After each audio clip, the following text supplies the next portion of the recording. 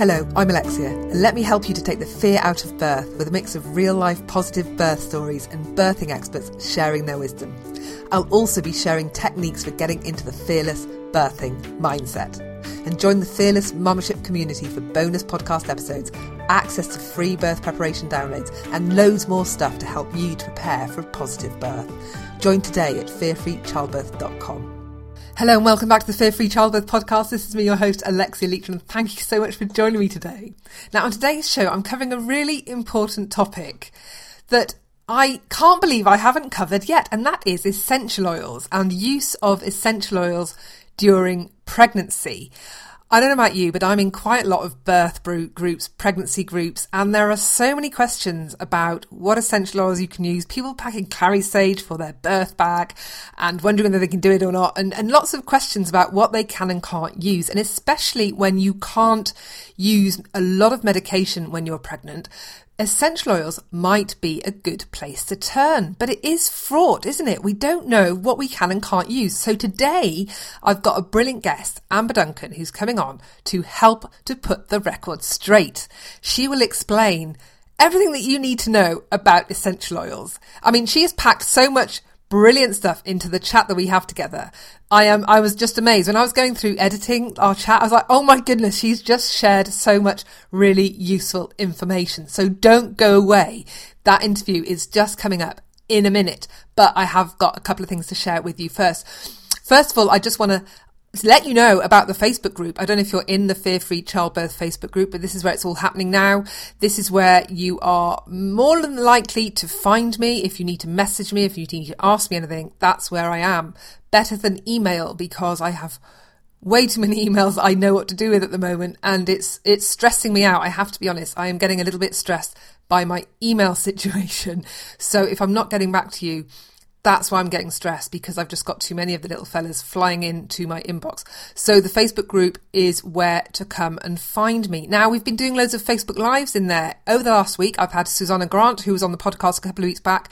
We did a Facebook Live together all about trauma, birth trauma, and all that kind of stuff. So if you want to check out the chat, you can go back, watch it, listen to it, and get what you need. Then also I did there's a couple of others I did. I think I've done one on inductions, how to deal with the whole pressure to be induced. And then just now I've just finished doing a Facebook Live with Julianne Mullen, who was a previous guest on the podcast. She's a birth therapist. She's also a very active member of the Fear Free Childbirth Facebook group. And we were talking about the emotional journey of pregnancy, recurrent miscarriages, the emotional aspect of that, which, following on from last week's episode with Nava, I think was really good to cover some of that stuff as well. So if you are experiencing recurrent miscarriages, then there's some stuff that Julianne shares about that on the emotional side of that as well. So yeah, do come and check out the Fear Free Childbirth Facebook group.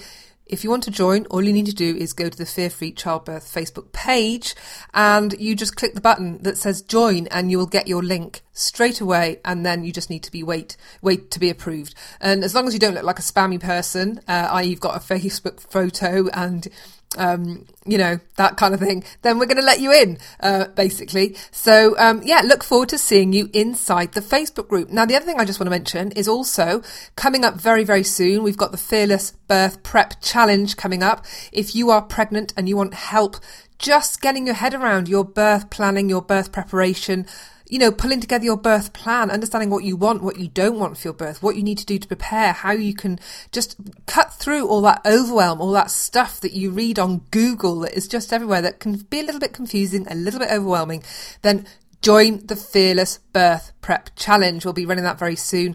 I will be sharing details in the Facebook group and on the Facebook page very, very soon, where you can sign up to take part in the challenge. It's going to be kicking off in the next few weeks. It's very exciting.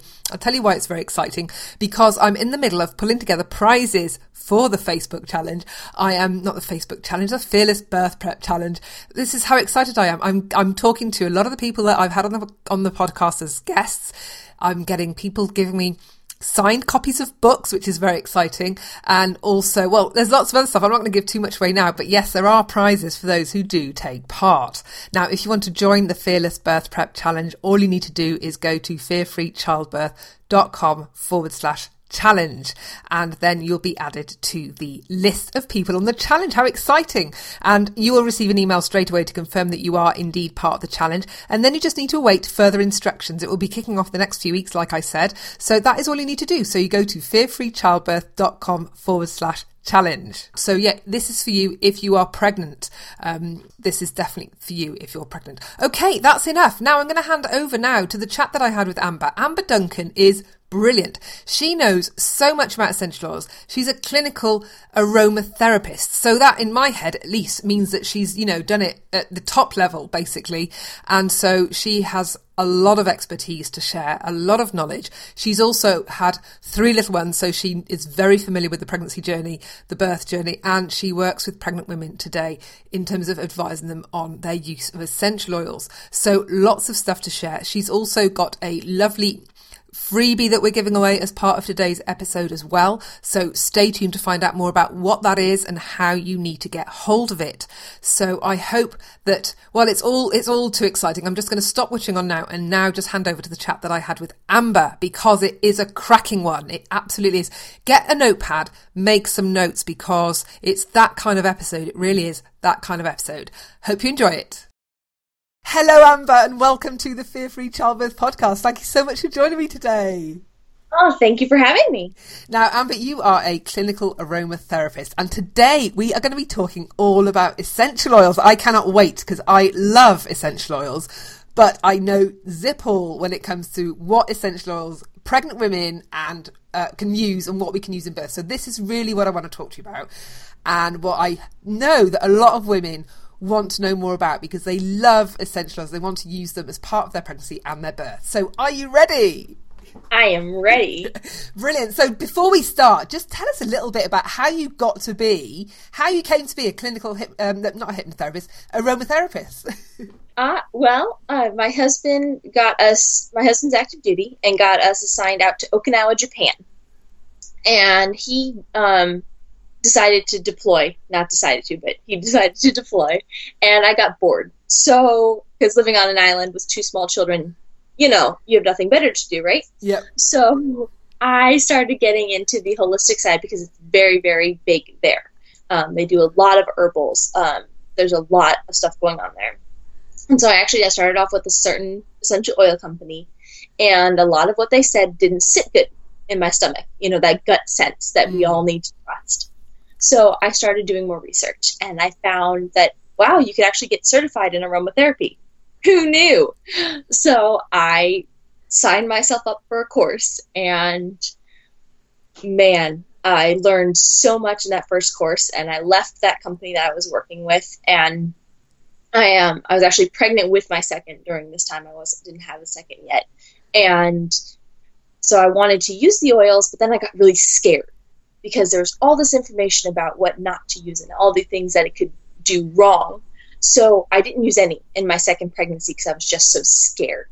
And I was like, coming out of that, I'm like, that's not the way, that wasn't the intent of, the courses. That's not the intent of being an aromatherapist. It's, being able to use them just safely. So I started doing a lot of research into pregnancy and what was really safe, since that was my situation. So when I came time to be pregnant with my third, I was much more comfortable, and I had used them with clients before my third pregnancy. So I was able to work with pregnant people and then use them in my own pregnancy, and I've continued to do so, just because there is a lot you can do. You just have to watch and be careful of what you do. Well, there is, and that's the thing with essential oils, is there's so much to take into consideration from my limited knowledge.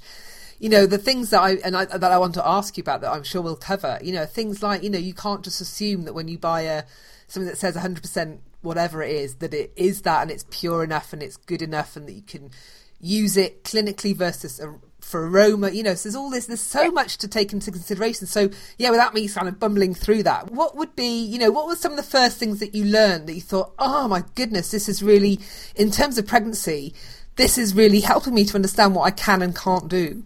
Well, with pregnancy, it was really getting that first list of, what's not safe and why. Actually looking at the actual chemical components within the essential oils that are actually the risk factor. Because for a lot of oils, it's not the entire oil. It's actually just a very specific chemical component that's within it. And when you realize that and you go, okay, so it's this chemical, and you can go, okay, well, now I can just avoid that chemical. If that's the chemical that can, cause abortion, or if that's the chemical that can prevent, the baby's liver from forming, okay, I can avoid that. That's easy. So then having that list, because when you get a list, you sit there and go, okay, well, why? Yes, great, I have a list down, but why can't I use these? What's the real reason? At least my mind, it wants to know more. So knowing the actual chemical components and the real breakdown really helped me respect the oils more, in the fact that I knew they could do this damage, and here's exactly what it was that was going to cause it and what that risk factor was. So, I mean, for most people in their at-home use and their use in their pregnancy, they don't really need to know all that. Like, that's a very, in-depth perspective, and it's what I love.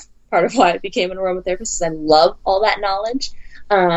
But for most people in there, they just kind of need that list, unless they really want to know more, in which case then I'm happy to share. But, for most people, it's like, okay, well, what can't I use? And when you hand them that list, which actually isn't that long, it seems really long, but it's really not. It opens up this world of, okay, well, I can use everything else. As far as, unless you actually personally have a sensitivity to it, in which case then don't. But anything not on that list is open. So let's start from the top then. Let's start from the top with essential oils. What are the main ways that we can use essential oils? Because there are, a lot of people just assume it's an aromatherapy thing, but actually there's more to it, isn't there? So would you mind just sort of, just explaining how we can possibly use essential oils that's other than just sort of whiffing their lovely fragrance? Well, whiffing their lovely fragrance actually is the best, because up to 70% of the essential oil will actually get into your body systems when you use it through inhalation. Whereas your topical use is only about 30%. So if you really do want the positive effects from aromatherapy, you want to use them in that way, the aromatic way. There's actually, you can put a couple of drops on a cotton ball, because, straight out of the bottle, the oils are extremely strong. When you put your face right there, it's like, wow, that's actually really potent. But if you put like a drop or two on a cotton ball inside of a little plastic bag, that scent is far more manageable. And you can carry it with you wherever you go, which is really great for labor, to have several essential oils in that way, in the baggies, or there's things called aroma inhalers. I'm not sure if there's any other verbiage where you are for them. So what are they? That sounds really interesting. What is that? Yeah, they're little plastic tubes, and inside is cotton wick. Ah. And the plastic tube has a cover on it, so you literally can just open it up and breathe in the essential oil whenever you need to. Yeah. And the way the oils are on there, that can last 3 to 6 months. Wow. So, you make your essential oils really last, and therefore not spend as much money if you use things like that. And like I said, using those for labor, because you never know when your scent aversions are going to change. Being able to put it away and get it away from you in labor is a really good thing. That is such a good point. I'm so glad you mentioned that, because some people will just go and buy some like a diffuser for the room, and then suddenly they were like, I hate this smell, open all the windows, and you can't. And yeah, good point. Brilliant. Exactly. Yeah. Everybody's like, oh, my hospital offers a diffuser. I'm like, don't use it.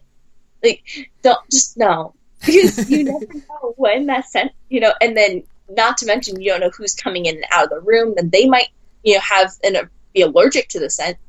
So it's just like, you know what? Keep it on an inhaler, keep it on a little cotton ball in a baggie.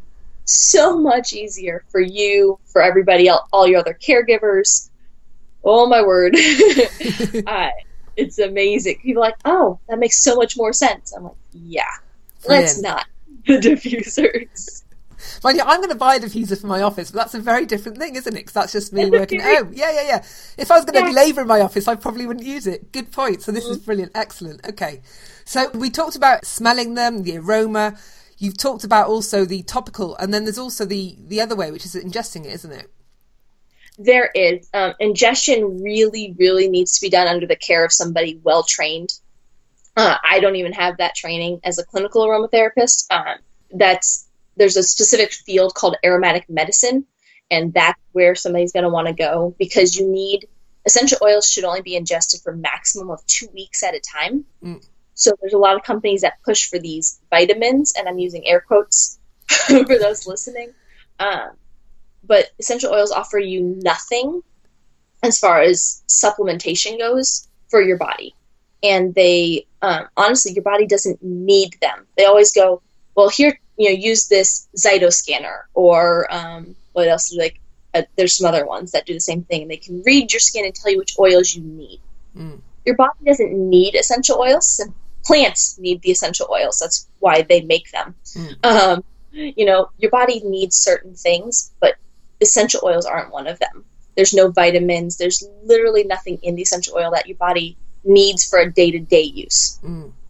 Now, we can use them to help with certain situations, yes, but as far as our body needing them, it's not the case. So the use of the word medicine is critical here, because as we wouldn't take medicine regularly, you take it to address an issue, and then once the issue's addressed, you stop. So that's fine. Okay, clear. Exactly where the aromatic medicine comes in. People need to, heed that. And, we're seeing a lot of damage to livers and kidneys from people using these essential oil capsules long term that never needed to, because it truly, all it does is back up in your liver. So it doesn't bring anything. So I don't ever recommend ingestion, and the few people that I know that are aromatic medicine practitioners don't recommend it in pregnancy at all. Okay. Because now you're risking, the liver of a small new human. Yeah. So it's just not worth it in the end. Okay. And you've got to weigh that, risk versus, benefit situation. So topical is definitely the way to go if they have any, specific situations, like, when your feet start really hurting, it starts swelling up. Getting a good foot massage with some nice essential oils, excellent way to go. I mean, you can convince anybody to give you the extra foot massage. It's better anyway. So I highly recommend it. And when you use topical, you only want to use a 1% dilution, which means 5 to 6 drops of essential oil approximately in an ounce of carrier oil. Okay, so name me some carrier oils. Carrier oils are still made from plants, but they're made more from the nuts, and they are thicker, and so they're like your jojoba wax, your coconut oil. If you've ever heard of baobab seed oil, that's an amazing one. Tamanu oil is one of actually my favorites as far as for any kind of skin breakdown, because it's amazingly analgesic and anti-inflammatory all by itself. Which one was that? Say that again. Tamanu. Tamania, okay. I've not heard of that. Most people haven't, and I think it's wrong. I'm going to put that. You need to send me a list, and I'm going to put all these on the show notes so that people can see it written down, and then they can go and hunt it out and get it in their cabinet. Go hunt that one, because if you have any kind of joint pain or ligament pain, muscle pain, it is truly an amazing oil, and you can use it all by itself. And it'll help with the pain relief. You don't even need to add your essential oils. Adding your essential oils just brings bonus. Brilliant. And what about olive oil? Olive oil. Olive oil, as long as you like the scent and the feel of it, is perfect. Okay. It's all about, what you like, and especially in pregnancy, because we all get very, needy and touchy and only like certain things the way we like them. And I think I was pretty much basting myself in coconut oil during my pregnancy. Yes, real coconut oil. Yeah, good coconut oil was really good for me. So let's think about pregnancy then. The kind of things that you might have on your pregnancy journey, maybe some common pregnancy symptoms, perhaps things like heartburn, or like you mentioned, the swollen ankles. Are there any things out of all that pregnancy journey that essential oils can really help and support women so that they have somewhere to go when they can't take medication to help them? Where can essential oils help them on that journey? Headaches. Okay. We all, don't we all get those? When they just start really setting in because of all the extra blood flow. So headaches, you can use things like lavender, and lavender, obviously, there's many different types. So Lavandula angustifolia, I'll add it to the notes I send you, is a great one because it's analgesic, it's anti-inflammatory, it's antidepressant, it's anti-rheumatic, and it's an immunostimulant. So it helps keep up the immune system, which is something we all have issues with when we're, once again, trying to grow another person. We always just seem to get sick. Frankincense is another great essential oil for that same situation. Again, it's analgesic, it's anti-inflammatory, and immune stimulating.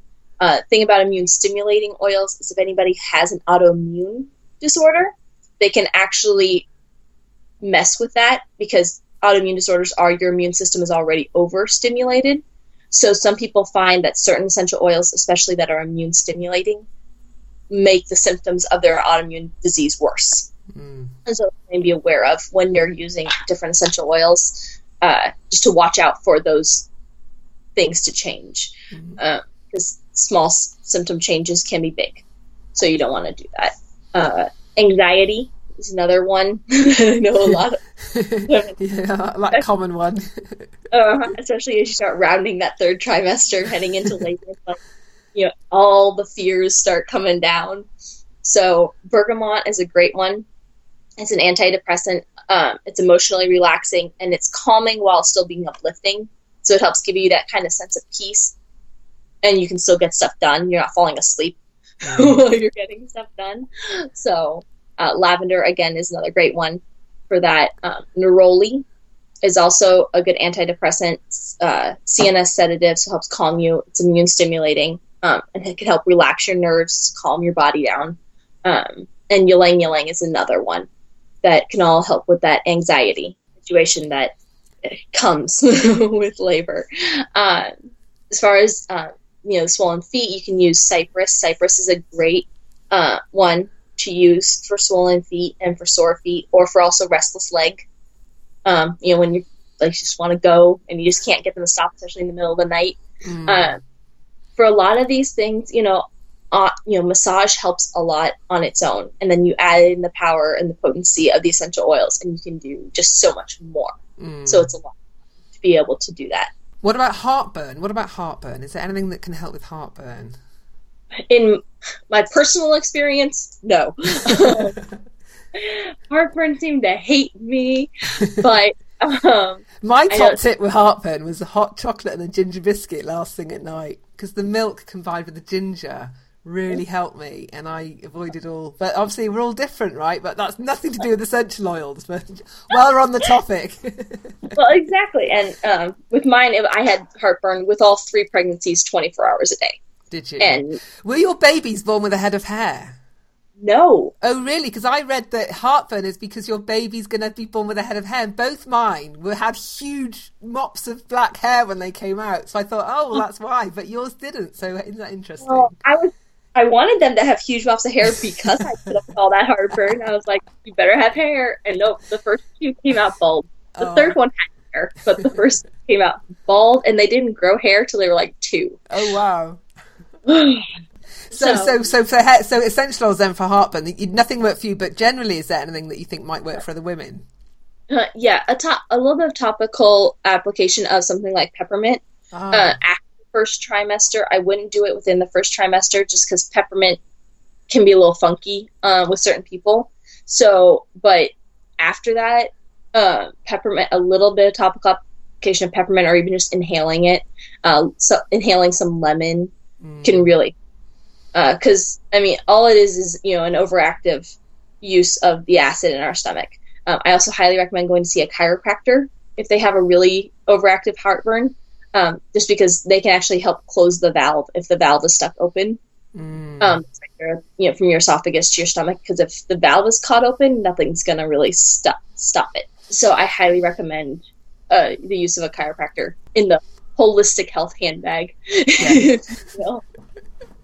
So earlier on, right at the beginning, you mentioned there are certain things that really should be on the list that we should avoid. So what are those things that we should be avoiding as a pregnant woman that were on that list that you hinted at the beginning? Oh, there's so many on that list. Oh, really? Oh, no.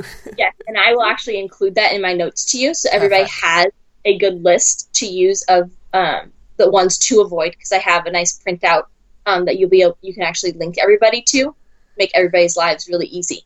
But some things that they want to watch out for are oils, anise, which is used in a lot of like tummy tamer kind of blends, is actually shouldn't be used in pregnancy or lactation because it can have strong estrogen-like effects and is a anti-platelet aggregate. It's a platelet aggregate inhibitor. So it slows your ability to stop bleeding, and that's not something we want. Especially when you go into labor, we don't need hemorrhaging, but you don't want that in causing issues with the fetus. They can also disrupt the implantation of the fetus. So these are things we don't want to be doing. So just thinking on that, is that might be something you want to avoid if you're trying to get pregnant as well then? Yes, it is. Anise, star anise, sweet fennel, all have that same component. Ah, okay. Good to know. Top tip there. Brilliant. Yes. So you don't want, there's just things you gotta, watch out for. So another one, thuja, tansy, any of your wormwoods really shouldn't be used, and you shouldn't, I know in many cases they don't recommend that you use even the herbs, depending on who you ask, for those things, because they're can be neurotoxic, hepatotoxic, so they're toxic to the brain, the kidneys, and they can also be toxic to the genes in general. So when you say herbs, what do you mean? Are you talking like all herbs? Of those plants. Okay. Like wormwood, the full plant is almost always recommended for avoidance. Okay. Not just the essential oil, but the full plant. Yeah. Okay, fine. Because you can find, obviously when you go to an herb shop, you can, buy the herb as a whole plant still, or just the leaves, and get teas and stuff like that. So a big one that I see a lot is wintergreen, and that's really not recommended to be used at all during pregnancy or lactation, again, because it's actually been shown to cause death. Oh my goodness. In small ones. So it's methyl salicylate, which is basically aspirin, which causes it. And a lot of people use it in their muscle blends, for like when they're with their aches and pains. And anybody who is obviously pregnant or lactating, small children shouldn't use it because they can actually develop Reye's syndrome, which is, the aspirin issues with small children. Anybody who's allergic to aspirin obviously shouldn't. I actually had a situation where a lady, I was at my office and consultant handed her a little packet of a muscle blend. She's like, yeah, I'm going to put it on my shoulder. I was like, well, don't use it if you're taking a lot of aspirin already. She's like, well, I'm allergic to aspirin. I was like, please don't put that on you. And she's like, oh, I had no idea. It's a bit scary, isn't it, thinking, that when you can buy this stuff quite easily, and yet when you're buying it at point of purchase, there isn't anybody that's maybe advising you on this kind of stuff. There's not. And I can understand why some people might think, oh, I'm just going to steer clear of all essential oils because they are so potent, and you just don't know. And generally at point of purchase, people aren't qualified in them in the way that they probably need to be. And, you could easily make some mistakes, couldn't you? Oh, absolutely. That's why I go to a local shop here once a week on Mondays. I'm there for, an hour and a half to answer any questions because the manager of that store knows that they're not trained in it. And she's like, it'd be awesome to have somebody here who could actually answer the questions and can actually know. And so, when I'm there, I'm training some of the employees that want to learn more on what to do and, what the concerns are with certain essential oils, especially when I look on their shelf and they're selling some stuff that really, like thuja, which is, a neurotoxic. I'm like, you guys don't need to be selling that. There's almost no real use in a home setting that this needs to be used. But, here it is. So here's the concerns with it. Just make sure if somebody grabs this, hopefully they don't. But if they do, say these things just to make them aware. Because most people aren't aware. They're like, oh, this sounds great. Or it smells pretty. And then they take it home and you don't know what happens. At the point of sale, most people don't know what they're really doing. That's why I really recommend everybody uses, companies, aromatherapy companies, and buying, most of the time you have to buy them online unless you actually have a really cool storefront near you. But by people who actually know what those oils do, and they have descriptions and they have the safety considerations on their website, because not all websites do that. Some of the websites only list the good things that the oils do, but they don't list the concerns. It's like, wait, well, can I use this on my 1-year-old? Can I use this when pregnant? Where's the safety info? So when you're picking out an essential oil company, that should be one of the things that you check off. Okay, on their website, can I see safety information? And if you can't, maybe you don't give them your money. Money to spend with as you want, but use that to decide what you are comfortable with as far as a company and what's safe for you. And what about the fact that there isn't, I don't know, is there any research or evidence that's been carried out with regards to essential oils, or do they suffer from the thing that affects a lot of alternative health things, that is like, nobody's going to spend any money on it because they can't trademark it, they can't patent it, and so they can't make a shed load of money off the back of paying for the research, which is what affects a lot of pharmaceutical stuff. So, I worked in the vitamin industry, and there's hardly any research around anything like vitamin C, even though we know it helps the immune. We can't say it because there's no evidence, because nobody will pay for the evidence. So you're in a little bit of a catch-22 where you're just saying, it might help you with this and it might help you with that. We can't really be very outspoken about what they absolutely help with because of this lack of evidence. So what's the situation with essential oils? There is actually, with the advent of essential oils being as popular as they are right now, there is actually a lot of research going into them. That obviously is going to be a double-edged sword. But there's also a lot of information about specific chemicals. Like I talked about how, specific chemicals within an essential oil, that's the problem. Most pharmaceuticals are based off of the plants. So they actually, what they do is they take the essential oil, they take the plant, they find the one thing that makes it work, the one thing that makes it tick, and they pull it out and they start recreating it in a lab. Why? Because they can patent that.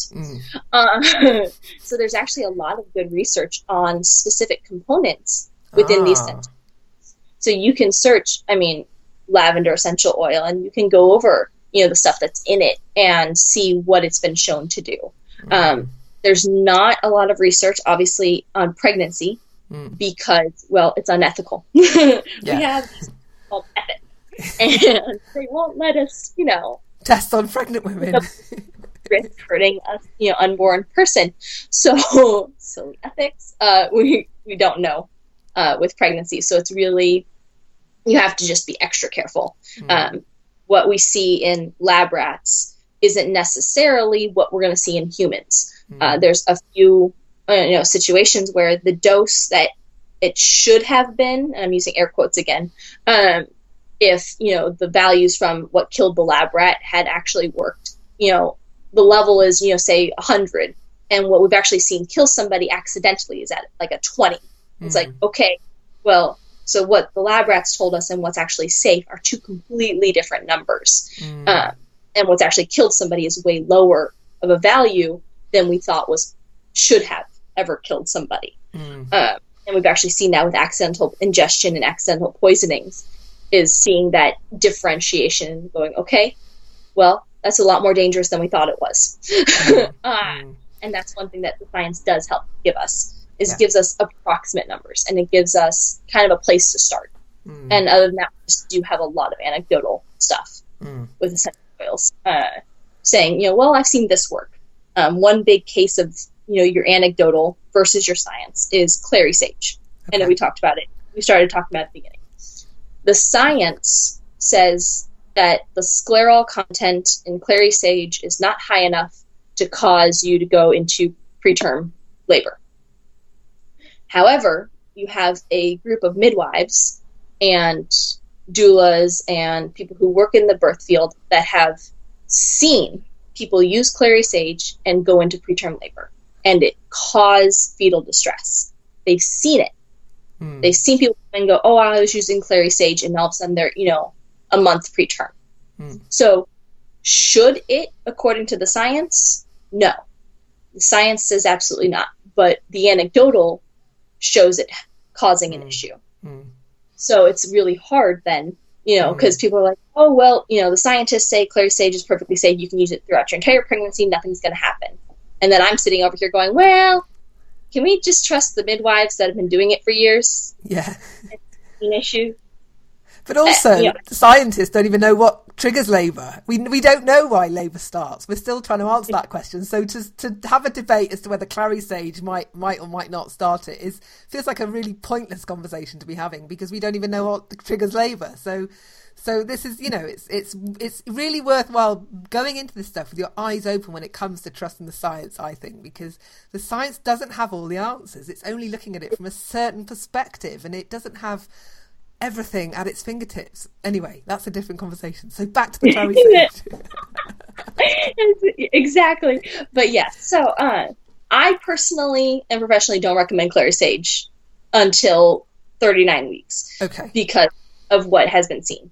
But there's an entire side of the field that's like, no, it's perfectly fine, use it throughout. And so that really is up to, but I think it's worth noting to the person, the client, like, okay, this is what science says, this is what's been seen. You make the decision, because it's your body and your pregnancy. I don't know how hard it was for you to get there. I don't know how, what you've been through. So I'm not going to say, yeah, use this, and then, risk it putting you in. That's up to you. Unless she's being threatened with an induction at 39 weeks, then she might want to maybe, then that might be a good thing to do. We can do. Why would we be taking clary sage in the first place then? What's the benefit of taking clary sage? Like, why would a woman be using it during her pregnancy? What are the reasons for that? Clary sage is a very good calming oil. Okay. But there's a lot of really good calming oils. I personally have never seen a reason that clary sage needs to be used where another oil that we know to be safe can't be used in its place. So what could you use instead of clary sage if you want to calm yourself during? I mean, you've mentioned some of these already. Exactly, you've mentioned, lavender was one. Lavender is so easy to come by. Lavender is the catch-all. It's the most. I think lavender is the most. It's the superhero of the essential oil world, isn't it? It's right. It does everything, doesn't it? Yeah, it is your catch-all. Yeah. Essential oil. It can kind of just help with everything. It has that ability to work with your particular situation, and kind of meld itself to work with you best. So yeah, lavender is one that everybody should probably have in their, I've got a bottle in every room pretty much.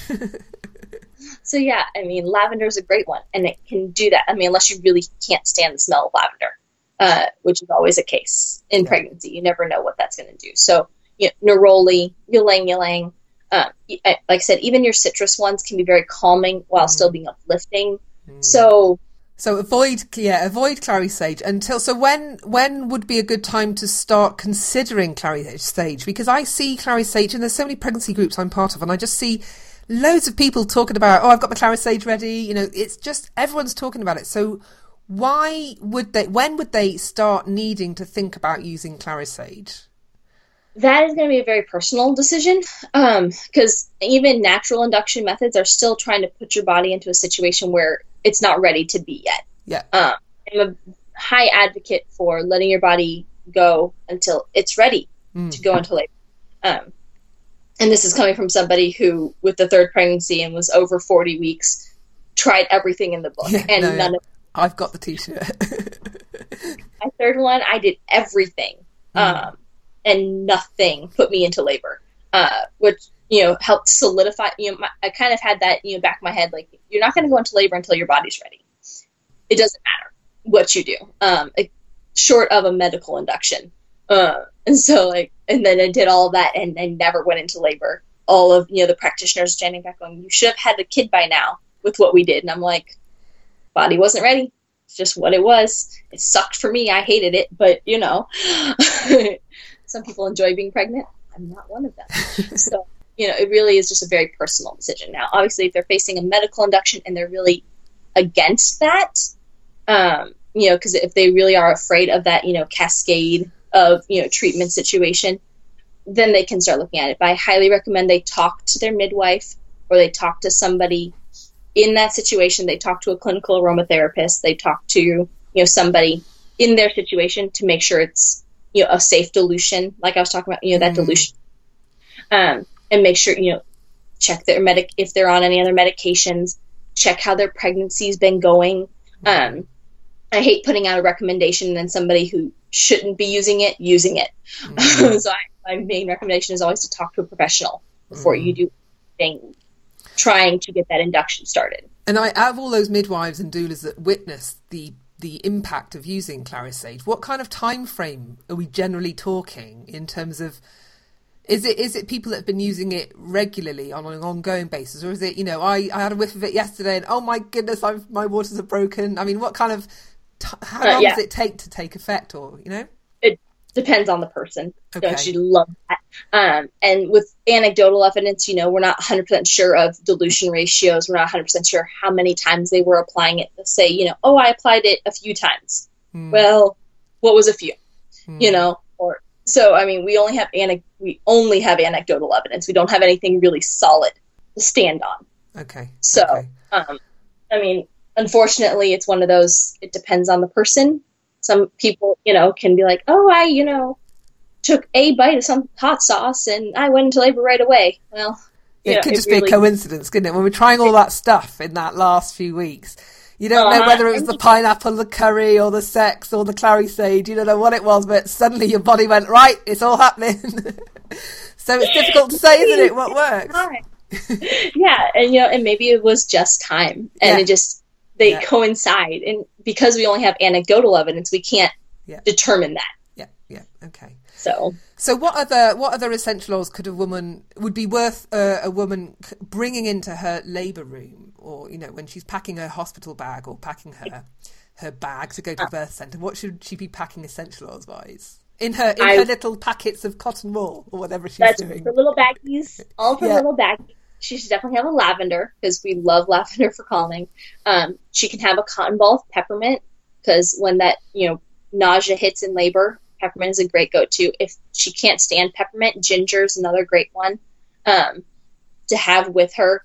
And really anything, once again, that's not on the no-go list that she enjoys the scent of is a great call. Okay. Because when you have a scent that you really enjoy, it helps make everything just seem better. Yeah. So I highly recommend, I have my clients go through and smell many of my different oils to see what they're kind of drawn to and called to and what feels good. Because in labor, you just want what feels good. Because there's so much going on that doesn't feel good and that you just want something uplifting to you. So really, that's anything not on the no-go list that's really comforting is something I highly recommend. Yeah. And that's a lot of fun because everybody's going to have a different answer. Lavender tends to be a really big one. Sweet orange, having that nice pretty that's nice. Tends to be a really good one. Once again, neroli for calming, excellent. Having the peppermint or ginger for nausea, all are great options. But really keep it to that little baggie, the little cotton ball inside of a baggie. That way, if you change your mind, which can happen, we are women, you can put it away. Now, I'm a real geeky kind of immediately when I'm hearing you say this, I'm thinking, well, I'm just thinking about the different kind of needs you might have in labour. So there might be the calming need, there'll be the nauseous need, there might be the uplifting need for when you've just been going on for hours and you just need to wake up a bit. And so it could be that you have your little wake up bag, your little calming bag, and in there you've got a little mix of baggies, depending on if there's a fragrance that you don't like. You're like, no, the ginger, I can't bear ginger, take that away from me, give me the peppermint. Oh, that's working, fine. And so that your husband can just go, oh, calming back, right? It just feeds you these little baggies until he hits on the fragrance that works for you in that moment. And to get really organised in advance. I mean, that could be worth doing, couldn't it, if you're so inclined? If you're a bit geeky. I love that idea. I think I want to put up a picture of a bag set up like that now, actually. You could sell that online and make a ton. I am making a note to myself. We are going to start selling those bags. That way they can put whatever cotton ball scent they want in there. Yeah. We'll just have the bags all lined up for them. Yeah. 4 scents of each different situation. Exactly. We got you covered. It's brilliant. I'm making a note too. Make it a note. You get started over there. I'll get started over here. Brilliant. So now fast forward after the birth now, and I'm thinking post-birth recovery. You know, there was, I had to go and get suited, and I knew I ended up buying some, is it tea bags online where you could just soak them in the bath, and it would just help you to heal and to repair and to soothe and, you know, to reduce the inflammation and all that stuff. And those baths were just amazing. So, you know, where can essential oils help us on that recovery journey?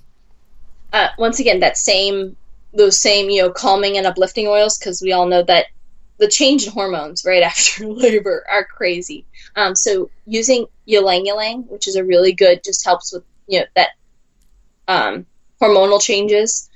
That's a great go-to, just because there's going to be a lot of hormonal changes. But don't forget that, you know, the baby's main way of getting to know you when they don't open their eyes yet is scent. So you don't want to have a whole bunch of other scents going on. You want baby to be able to smell you. Yeah. So you don't want applying a lot to yourself. Okay. And especially nothing to like your chest or to your breasts if you're breastfeeding. Because baby needs to not be breathing all that in. Yeah. But truly, you know, scent is the newborn's biggest way to bond. And that helps their stuff get going, you know, all their hormone changes that have to happen in order for life to really take place, and for them to truly thrive. That's all hormonal. That's all related to the scent and the changes that they start to feel. So I really recommend staying away from anything topical, because of that. You want baby to be able to smell you. Again, diffuser use around a newborn, you don't really want, once again, all that scent.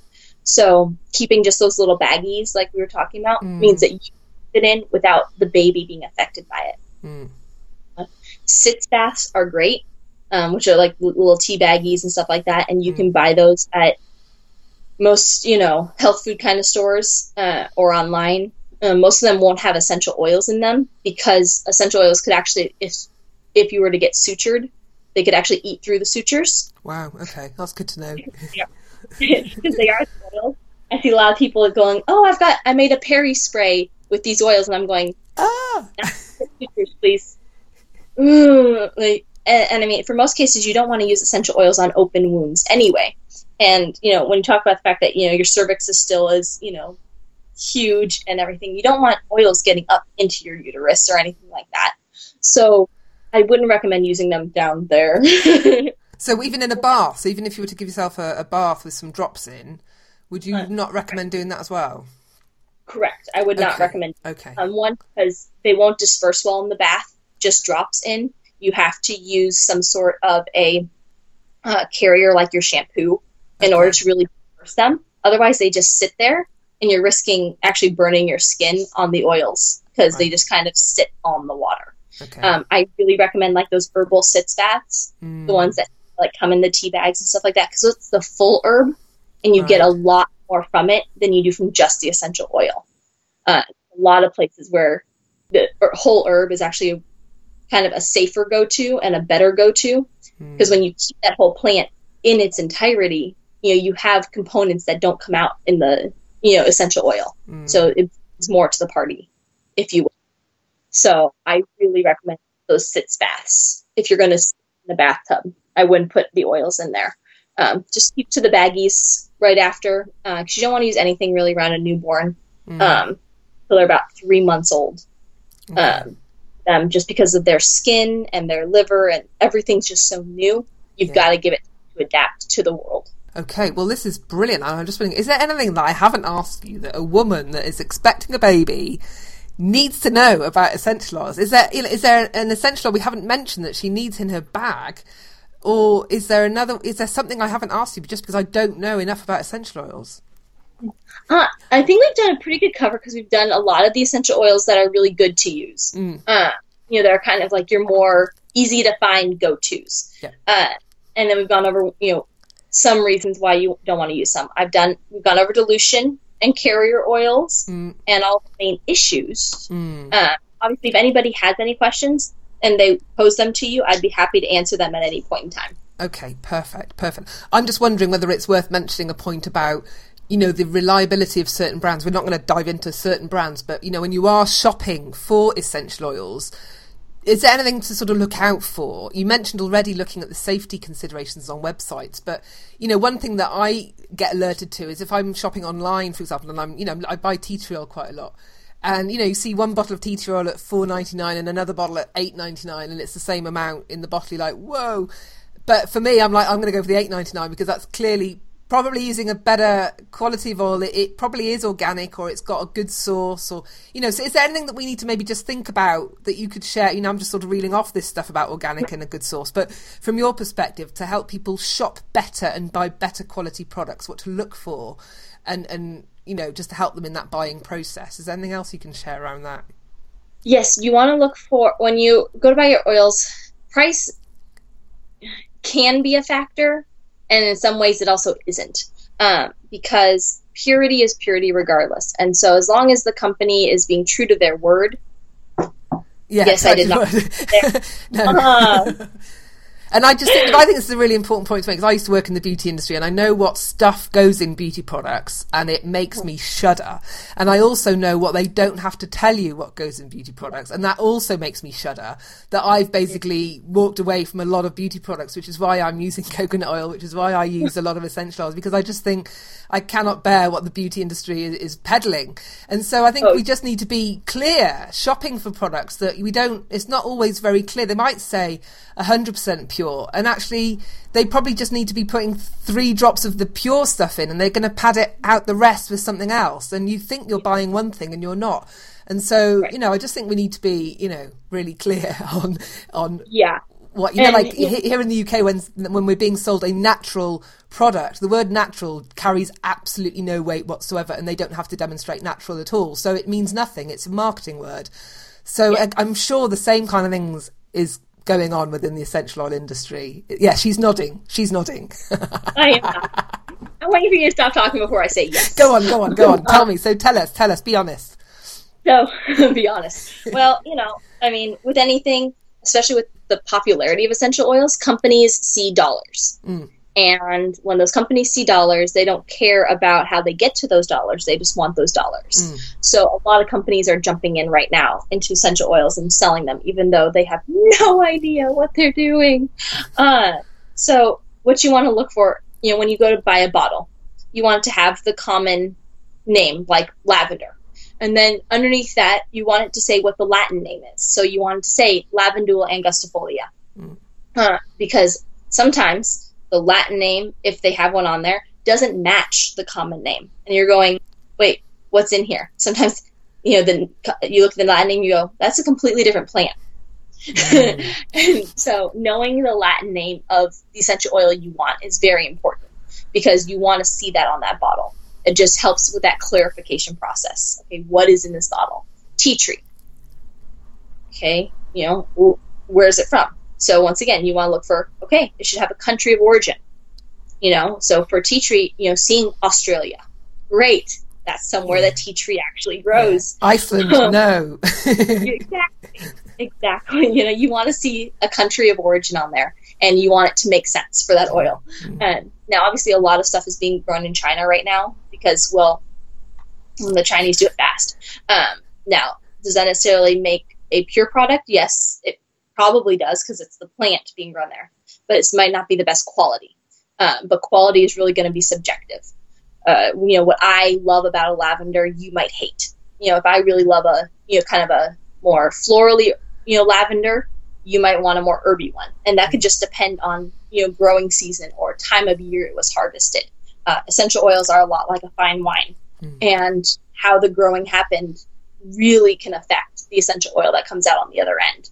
So looking for that common name, the Latin name, country of origin. You want to see a distillation date. Knowing when it was distilled is very important, because all oils do have a shelf life. You know, some essential oils, your citrus essential oils, your lemons, your bergamots, it's only 1 or 2 years. Whereas your resins, your frankincense, myrrhs, those can last 9 or 10 years, but they still have a shelf life. At some point, oxygen is going to get into the bottle, and the oil's not going to be the same oil it was when it was distilled. So a distillation date is really something to look for. And if it's not on the bottle, calling the company and asking for it. Okay, well, here's, you know, the code on here saying, you know, the batch number or whatever. You know, when was this distilled? And if the company goes, maybe you don't give them your business. You know, we talk in especially the global economy that we kind of have, we talk with our wallets. We tell companies what we find acceptable with our wallets. So don't buy from the company if they do something that you don't like. It's how you get your point across. They don't care how many times you write them and say, you guys should do this different. They don't care as long as the money's coming in. As long as the dollars are there, they don't care. Yeah. So do what you can and talk with your wallet. Brilliant advice. So yeah, the one thing I picked up on with price is that the prices of, you need to touch on this a bit, is they fluctuate quite a bit because of the harvest. So if there's been a rain, like a flooding in wherever they're grown, suddenly, as you would with the price of coffee or bananas, suddenly the price will just shoot up because there's hardly any, there's hardly any around. So yeah, I think it's worth bearing in mind that you might, sometimes what can be a really good clue, or at least in my experience, is when you see a range of essential oils where all the prices are a little bit all over the place, where the bottle of this might be $8.93 and the bottle of that might be $7.22. They're not like selling everything at $4.99. If you see the whole range at $4.99, run. Run, yes, yeah. Absolutely. Whereas if you see this kind of different pricing going on, you can see that they're responding to the market forces. And they're probably being a lot more, they're closer to their product, aren't they? They're kind of more aware of what they're doing. They're not just seeing it as a marketing opportunity, and that therefore they're going to be looking at the quality of the product a little bit. Yeah. You would hope. When you go to Walmart and, all the oils are $2.97. Yeah, walk away. Just, walk away. Go next door to the vitamin store. Buy them there where the prices are all, accurate for that product. Yeah. Okay. Exactly. Brilliant. Okay. Now, I feel like we could talk forever, but we do have to wrap it up because we have been chatting for a while. So is there anything else that we haven't said that we need to say? Other than your website and where people can find you? So you can find me and ask me more questions of what we didn't cover today. My website, and I will send you a link to everything, is theapothecaryinstitute.com. Because at some point I will have a school to where you can, do a full. I do have a free introductory course right now on my website. When you sign up for the newsletter, you get a free introductory course to essential oils. Brilliant. It goes a lot of the basics without going too in depth, because most people don't need a ton of information when they start. So I have a great little intro class whenever you sign up for the newsletter. On Facebook, I am Holistic Health Helper LLC, and it is just like that, because I am all about the holistic side and helping health. Brilliant. And I am working on my herbalism certification now, and my aromatic medicine one as well. So that is, a way for me to be well-rounded. And so the business obviously shows that. Brilliant. So you're going to send me all those links. All those links are going to be in the show notes. Yes, free newsletter e-course. Brilliant. I'm sure loads of women are going to sign up for that. So yeah, well, thank you once again, Amber, for joining me on the Fear Free Childbirth podcast. This has been brilliant. Thank you so much. Thank you for your time. I really appreciate being here. Well, wasn't Amber brilliant? She shared so much amazing information, and I love those little baggies. That idea is absolutely brilliant. Hacking essential oils in pregnancy. Love it. Now, if you want to get hold of that download that we talked about, the list that we talked about, then all you need to do is go to fearfreechildbirth.com/316. That's the episode number for today's episode. So all you need to do is go to that URL and you'll be able to download the list of essential oils that you need to avoid, and then the list of essential oils that you can use with care during pregnancy, because as she mentioned, you can't go too crazy with some of this stuff because of their potency levels. So just to get hold of that, you go to fearfreechildbirth.com/316. Now, also at the beginning of the episode, I talked about the Fearless Birth Prep Challenge. So if you're pregnant and you want help getting ready for your birth, cutting through the overwhelm, not getting confused, and basically having a clear plan that gives you confidence about your birth, then why not join in the challenge? There are prizes to be had for everybody that takes part. Not everybody that takes part, obviously, but most winners will get prizes, obviously. So if you want to take part in the challenge, then you just need to go to fearfreechildbirth.com/challenge, and you will be on the list, and you'll get all the details about joining in the challenge when it starts in the next few weeks. I hope you've enjoyed today's episode, and I will see you again next week. Bye for now. You've just been listening to me, Alexia Leachman, here on the Fear Free Childbirth podcast. Thank you so much for tuning in. Now, this is just a wee reminder that if you'd like to listen to bonus podcast episodes and have access to loads of birth preparation downloads, my video mini-series on reducing your fears and so much more, then join the Fearless Mummership community today. You can join at fearfreechildbirth.com. Until next time, bye for now.